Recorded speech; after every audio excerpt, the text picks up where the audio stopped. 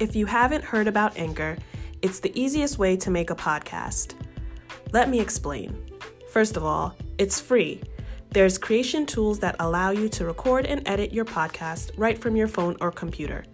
Anchor will distribute your podcast for you so it can be heard on Spotify, Apple Podcasts, and many more.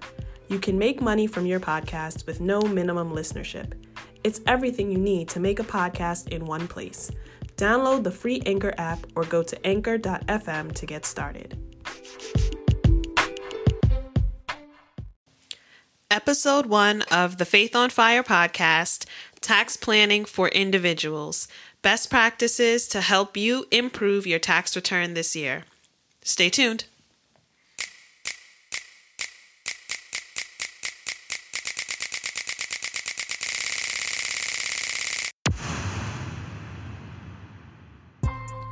You are now listening to the Faith on Fire podcast, a pod for financial literacy, coaching, and real-life examples on how to transform your finances.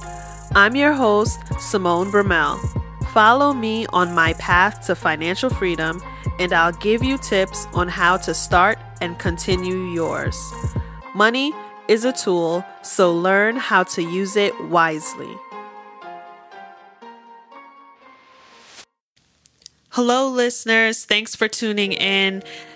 Welcome to the first episode of the Faith on Fire podcast. I really and truly appreciate everyone who clicks play, who subscribes on Google Play, Apple, Spotify, wherever you're listening. I really do truly appreciate it. Today's episode will be about taxes. Very timely, and I hope it's helpful to everyone listening. By now, W-2s have all been mailed out. It's mandatory that employers mail them out, postmark them at least, by January 31st. So if you haven't received it already, you should be expecting it in the mail anytime soon.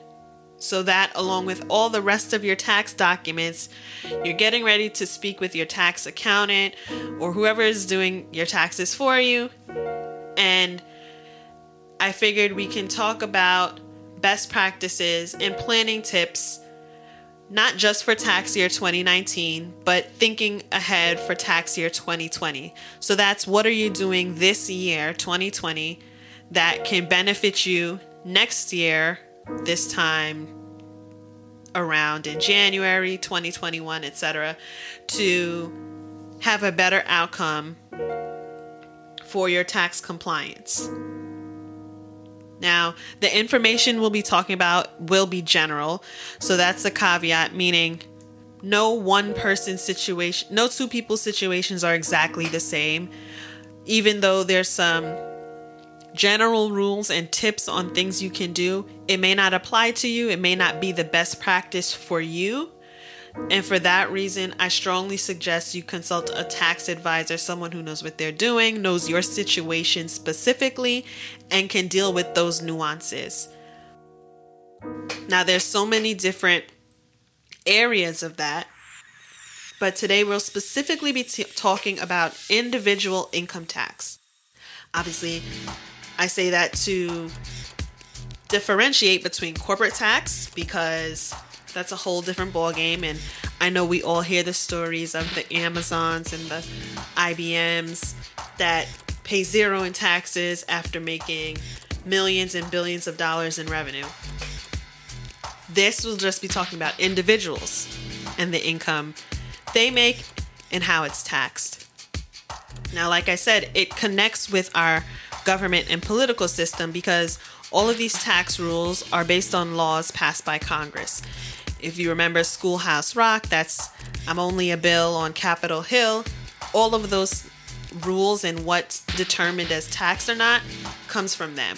So to the extent you feel things are unfair or you would like to see changes, the end of the day, it's really up to you, your civic duty rather, to be involved in not only federal government, but your local government, because all of that affects how you are taxed. Okay, PSA aside, your income taxes are the largest and primary source of revenue for the government. So what are some things you can do for yourself to come out with a favorable tax situation. Knowing the rules, knowing the exceptions, and how you can apply them to your life and what makes sense for you, what you're able to do, that's tax planning. And it doesn't have to be restricted only to super wealthy people, and you don't have to have millions of dollars to plan and implement tax planning. Anyone can do it. You just have to know the rules. And if you don't know the rules, know someone who can walk you through it. So I hope that's why you're listening today. So when we think of income, that's essentially money you're earning as an individual. And earning income can be categorized into 3 different groups. So you're either an employee, an independent contractor, or a business owner. Now, employee, I think we all understand clearly. You work for a company, they pay you weekly, bi-weekly, whatever, you get a check, and taxes are withheld from that check every pay period.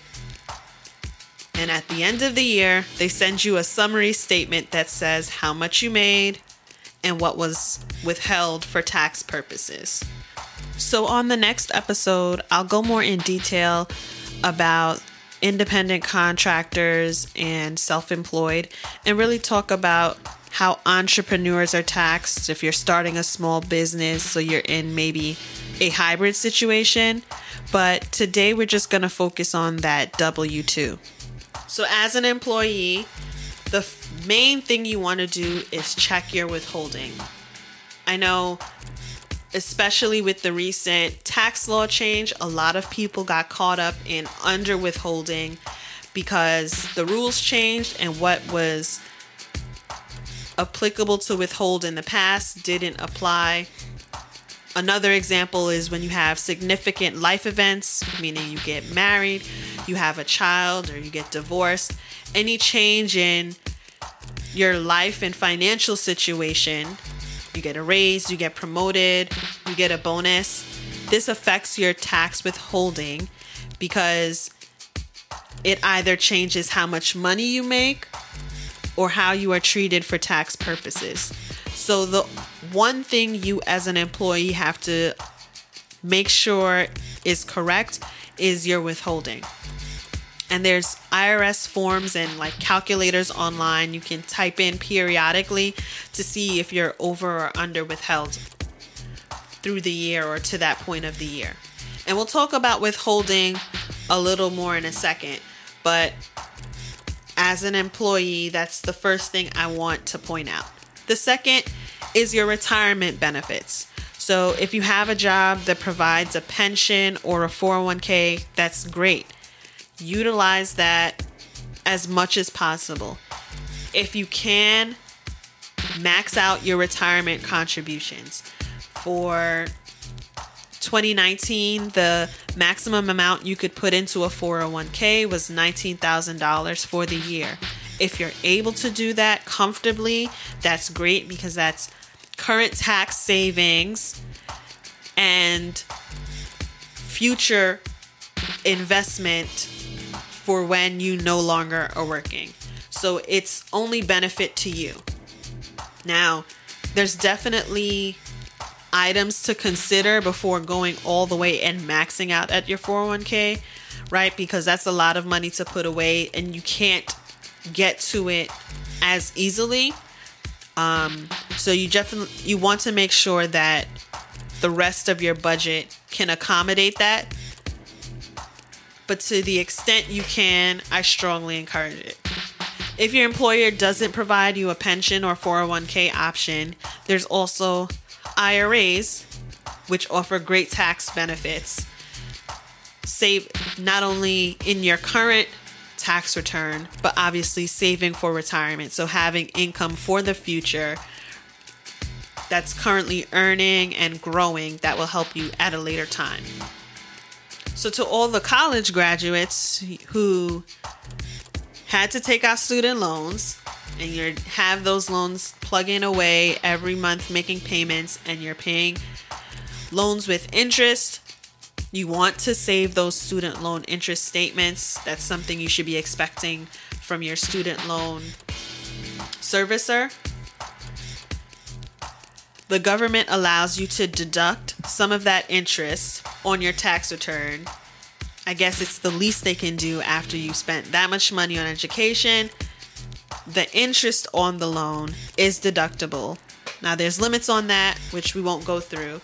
But again, if you have debt and you're trying to pay it down and you're not sure how to attack it, one thing to consider is to tackle the unsecured debt or the car payments, the high interest debt first, because at the least, the student loan interest could possibly be deducted on your tax return. Now, again, there's a lot of factors to consider in making debt pay down plans. So this is just a general statement, obviously, but one of the benefits of having student loan debt, if you want to think of a silver lining outside of the education, is that some of the interest is deductible for tax purposes. So another area of tax planning for my parents or people who are guardians of children, childcare is another area that the government allows you to get deductions as well as credits.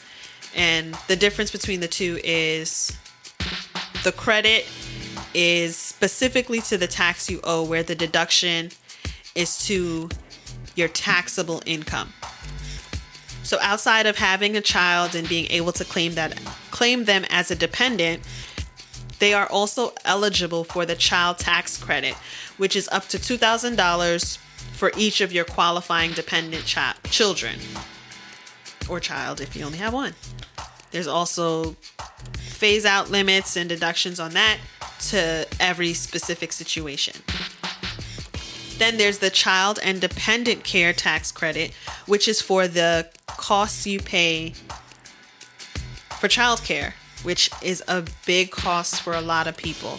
So this is another area where you can plan throughout the year. One of the requirements to claim this credit is you have to report the child care provider's information, which means it can't be just a close family member or someone you're paying off the books. You have to be able to report this child care provider.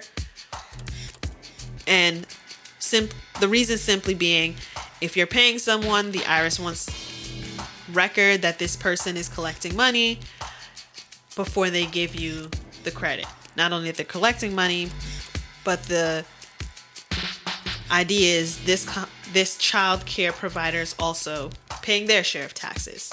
Another credit that's available on your federal tax return, and it's not specific to children, but generally for parents with children in college, or if you yourself are not a dependent on your parents' taxes and are still in school, you can claim an education tax credit.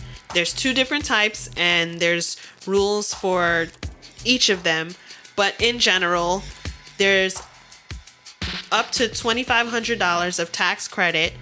If you're enrolled in school, taking classes, you can take this credit for tuition paid. So these are some general areas of tax planning that can really help you for your return. Some things you may have to look into for 2020, right? If you weren't able to max out your 401k, or you didn't have childcare costs that you can actually claim this year, maybe that's something for you to look into for 2020, where you find a different childcare provider or you start putting more money towards retirement. And again, there's other things people can do, and I really encourage you to speak to a tax advisor for your specific information.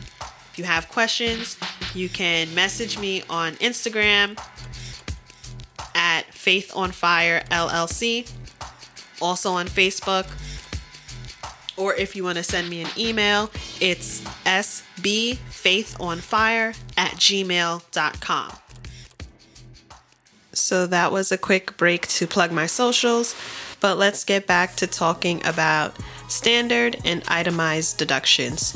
So the standard deduction is a set amount that is available for everyone based on your applicable filing status.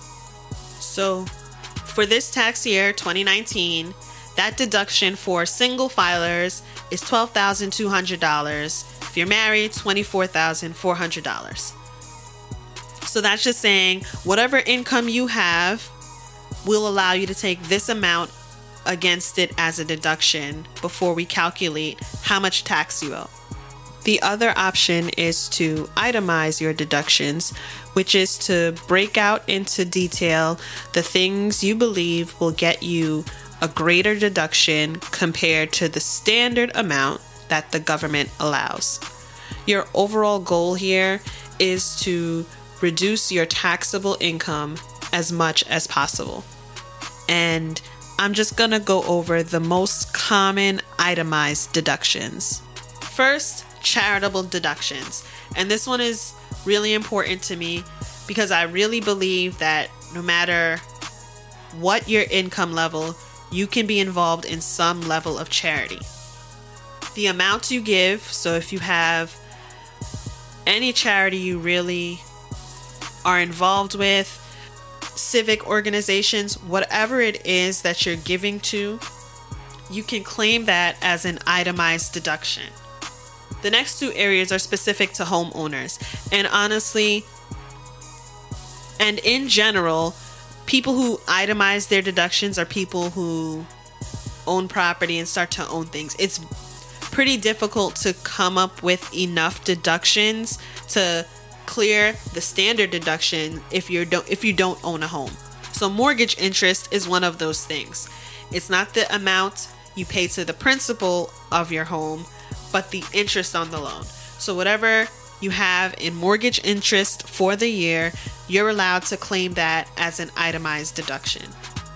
Another big one is your state taxes, and that includes state income taxes you pay for the year, as well as property tax, school tax, all of those state and local taxes that you pay. Now, for a lot of high state jurisdictions, New York being one of them, California, you think of your kind of coastal states that have really high taxes.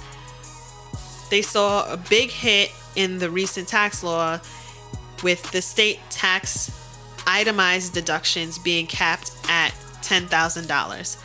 And if you live in one of these areas and own a home, you know that your state property taxes or local property taxes can be more than $10,000 all by itself before you consider what you're paying in state income tax or anything else. So this is definitely one of the areas that people saw a big change in how they are itemizing their deductions. So it's just something to be cognizant of if you're planning to buy a home, or just as you're preparing your taxes each year, that state tax deduction is capped at $10,000. So those are some of the credits, deductions, and just overall benefits you can consider when tax planning as an individual and as an employee in particular. So lastly, I'll just go over some do's and don'ts, best practices, no matter what your situation, things I encourage people to do when filing their taxes. The first thing is to ask questions, get help. I find so many times people just go along, or they just have someone who does their taxes and you hand off your paperwork, get it back, and let that be. So if you're giving someone your return to do, ask questions. Make sure you look at the return and that they actually signed it. Ask questions about what deductions you have, what credits you're getting. Have those conversations. Your tax preparer should be going through all the things you can do throughout the year to improve your tax situation. So all of the general things we just talked about, how can you, in your specific situation, apply them? So ask those questions and make that the tax preparer you work with give you those answers. And if you feel like they're not, find someone who will. So my second compliance best practice or tax return best practice is to stop planning for these large refunds because you're over withholding. I know it's so good to see this unexpected check come in mid-April, and now you know you can take a vacation or you can buy new clothes or things you were looking at before. It's like coming into unexpected money. But if this is solely because you're over withholding, right, meaning throughout the year on your paycheck, they're taking out a lot for taxes, and then at the end of the year, if you owed, say, $20,000 in tax and they withheld $30,000 in tax, oh, look, I have a $10,000 check. You are giving the government a $10,000 loan with no interest. It's your money. They're not going to pay you more because they held it throughout the year. That's $10,000 you can be investing for yourself, whether that's even in just a high yield savings account versus having the government hold it for the year. Make sure you are checking your withholding. That goes back to the first point. If after this year you realize that, okay, I could probably change the amount I'm withholding, and if you feel like you're the type of person that you need to put it in a separate account and you're afraid of spending it, so you like getting that large check at the end because you feel like you've saved it for yourself, versus if you were getting it, you would end up spending it right away. Just set up automated transfers, put it into a savings account. If you need to move it into another banking account, it's better for you to invest your money than for you to give it to the government just so you can get a large refund check. The best case scenario is that you owe them nothing and they owe you nothing. The third best practice: do not pay for accelerated refund fees. And I know, again, this goes to the idea of looking forward to this money and feeling like, okay, I need it right now. But there's no reason to, again, pay for your money or pay someone else for your money. File early. And if you can't wait the 4 to 6 weeks or however long the IRS says it takes to deposit it in your account or mail you a check, then you need to have a larger conversation about how you're managing your money throughout the year. And I say that not ignoring people who are in extreme poverty situations and living paycheck to paycheck. That's a different situation. These tax rules and tax planning does not specifically address someone who is living off minimum wage or at the poverty line. The fourth best practice is to not delay. If you owe money to the IRS and you just think, I'm going to file an extension, that does not cover what you owe them. An extension of time to file is not an extension of time to pay. The IRS says, okay, I'll give you more time to figure out what's going on with your tax situation and with your paperwork if that's becoming an issue, but you're going to have to give me money right now. So make a best guess, make an estimate, and you need to make a payment. And then once you get all your paperwork figured out, we'll work out the details. If you do not make a payment by the tax deadline in April, they're going to start calculating late fees and interest and penalties. And that just makes it worse. So if you're in a situation and you know you're going to owe them, so maybe you had a large gain or you came into some money this year, that's great. But just make sure you pay them on time. All right, so I'm going to leave those as the best practices for this episode and hope you tune in for the next one.